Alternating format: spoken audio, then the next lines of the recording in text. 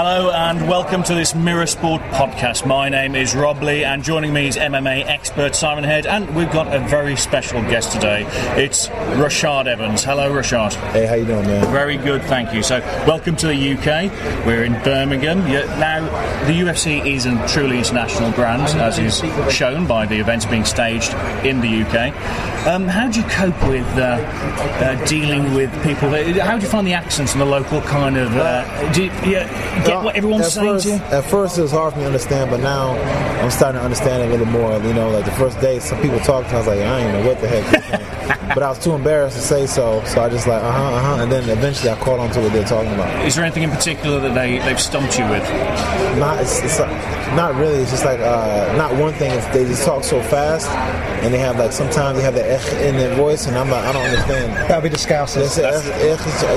Well, if you don't agree with what someone's saying, just tell them they're speaking a load of bollocks, and that'll get it over. Speaking a load of bollocks. Yeah, so I mean, you've been in the country for most of this week, is that right? Yeah.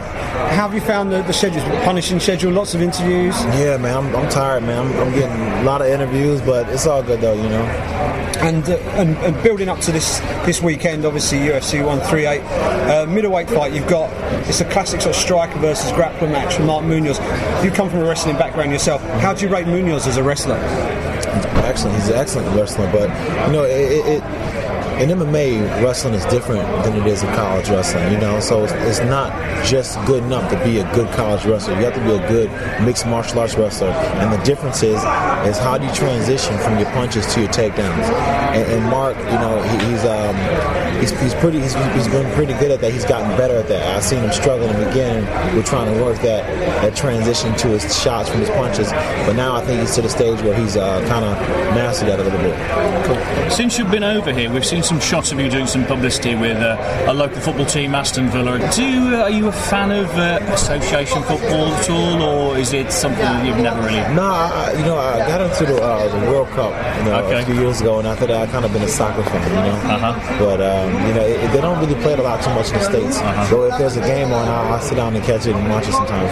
You've got some of the biggest stars in football over in the States now. You've got Beckham, of course, and Thierry Henry. But so is there any particular team that you've seen a lot of from the UK?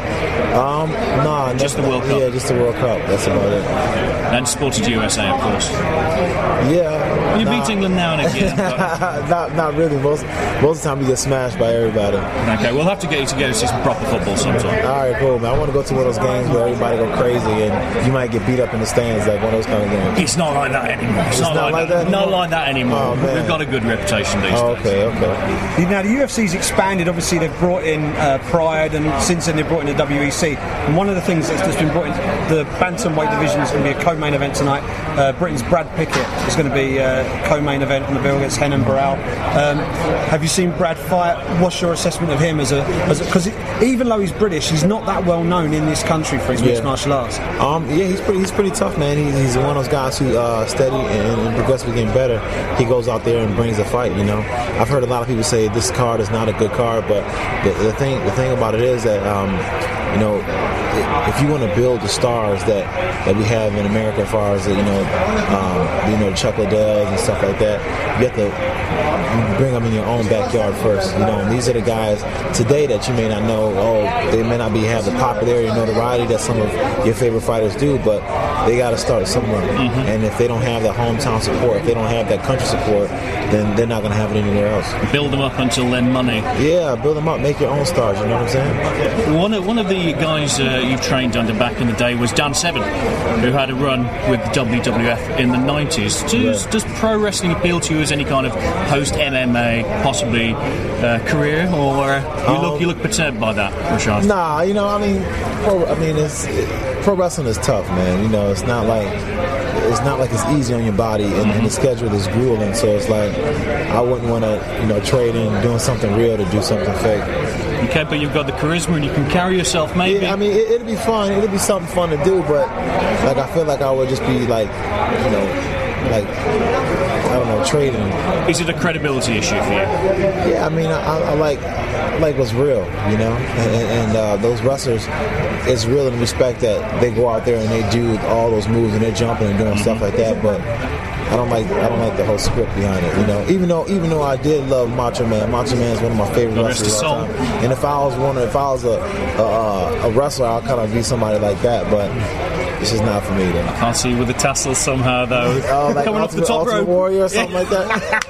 Yeah, let's take you back to 1991. Exactly.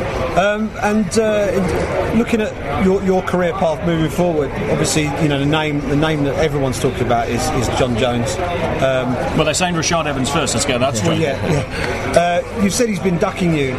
Thumb injury, no thumb injury, needs surgery. Now he doesn't need surgery. What's the state of play now in terms of what the UFC has said to you about a future fight with John Jones? They haven't said anything about it, and I haven't really asked about it. You know, it's just one of those things where you know, he's scheduled to fight Machida, so I've got in my mind that I'm just going to focus on what I need to focus on, and just focus on whoever the UFC puts in front of me, and just stay busy fighting. Rashad, you are established beyond the boundaries of UFC. You have a mainstream presence in mainstream media and all that kind of business. Looking at it objectively, and I want you to be purely objective, obviously, with the likes of John Jones, do you think that he has the potential to be UFC's breakout star in the future, or is he a breakout star now? I'm talking like beyond the boundaries of the UFC.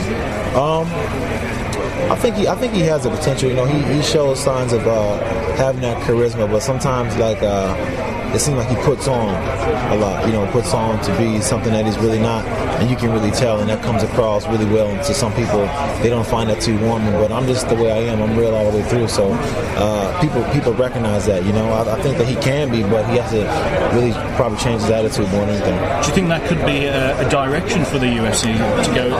It might go in that direction in the future, built more around the charisma of the fighters. Nothing can be bigger than the show. It's a good answer. I mean, UFC obviously they've done a huge network deal now with Fox, and you've got Cain Velasquez versus Junior Dos Santos coming up. That's the next card after this one. First off, who do you see winning that fight? And also, how important is it for the business and for the sport to get such a big network television deal in America? I think Cain's going to win that fight. I think he's going to win it because the pace, he's going to be able to set the pace. Yeah. He's got a sick pace, and his wrestling and his striking is pretty good as well. Yeah. As far as the network deal, that's an amazing opportunity for us in America, because what it does is that catapults our sport into a whole nother, you know, atmosphere, just because it's on free TV, you know, and if you don't have anything, you always got Fox, you know, you always got, that's like one of the channels you always get. So it's going to put MMA into a lot of people's homes, and it's going to get a chance for people to really learn and understand the sport that is so still much in question in the United States. And do you think that TV deal could help the penetration to the New York market as well? I think so. You know, with the whole New York thing is that it's not even so much about the sport as it is about politics. You know, it's more or less like, you know, people mad because, or you know, people lobbying against it, and it's just basically not to do with the sport, but because like union deals and stuff like that, and it's just politics, man. New York is they just got so much politics and so much, it's just whatever, man. And also with the Fox deal, there's also going to be a scope for an expanded version of the Ultimate Fighter series, which obviously has helped catapult the sport into the mainstream as it is. How would you fancy going back? You've obviously done a stint there as a fighter, and you've been back as a coach. Would you fancy going back in there as a coach once again? Yeah, I loved it. You know, that was one of the best experiences I had as being a coach. If I got a chance to be a coach again on the show, I'll do it. But the difference is now is that it's live, so that means I would have to be in training camp too, training for a fight. Yeah. So I don't know if it'd be as fun, you know, because I like to have my things when I'm training. I like to be in the comfort of my home and being able to go to do the things I like to do in training camp. You know, it's kind of hard when I gotta be away to training camp and stuff like that. So you've got a young family. Yeah, I mean, it's just it's not. I don't know if I would want to do it like that. You know. Okay, well, last question, Rashad. We're in Birmingham. I don't know how much you know about Birmingham, but in Britain it is the cultural capital for curry. Are you a big fan of Indian food? Are we going to go and get a curry later after the show? Yeah, I mean, we need to get some curry. I haven't had no curry yet. Everybody's talking about this curry, but I haven't had any curry yet. Rashad will sort you out with a Balti. Thank you very much for joining us on Mirror Spot, Rashad. All right, thank you very much.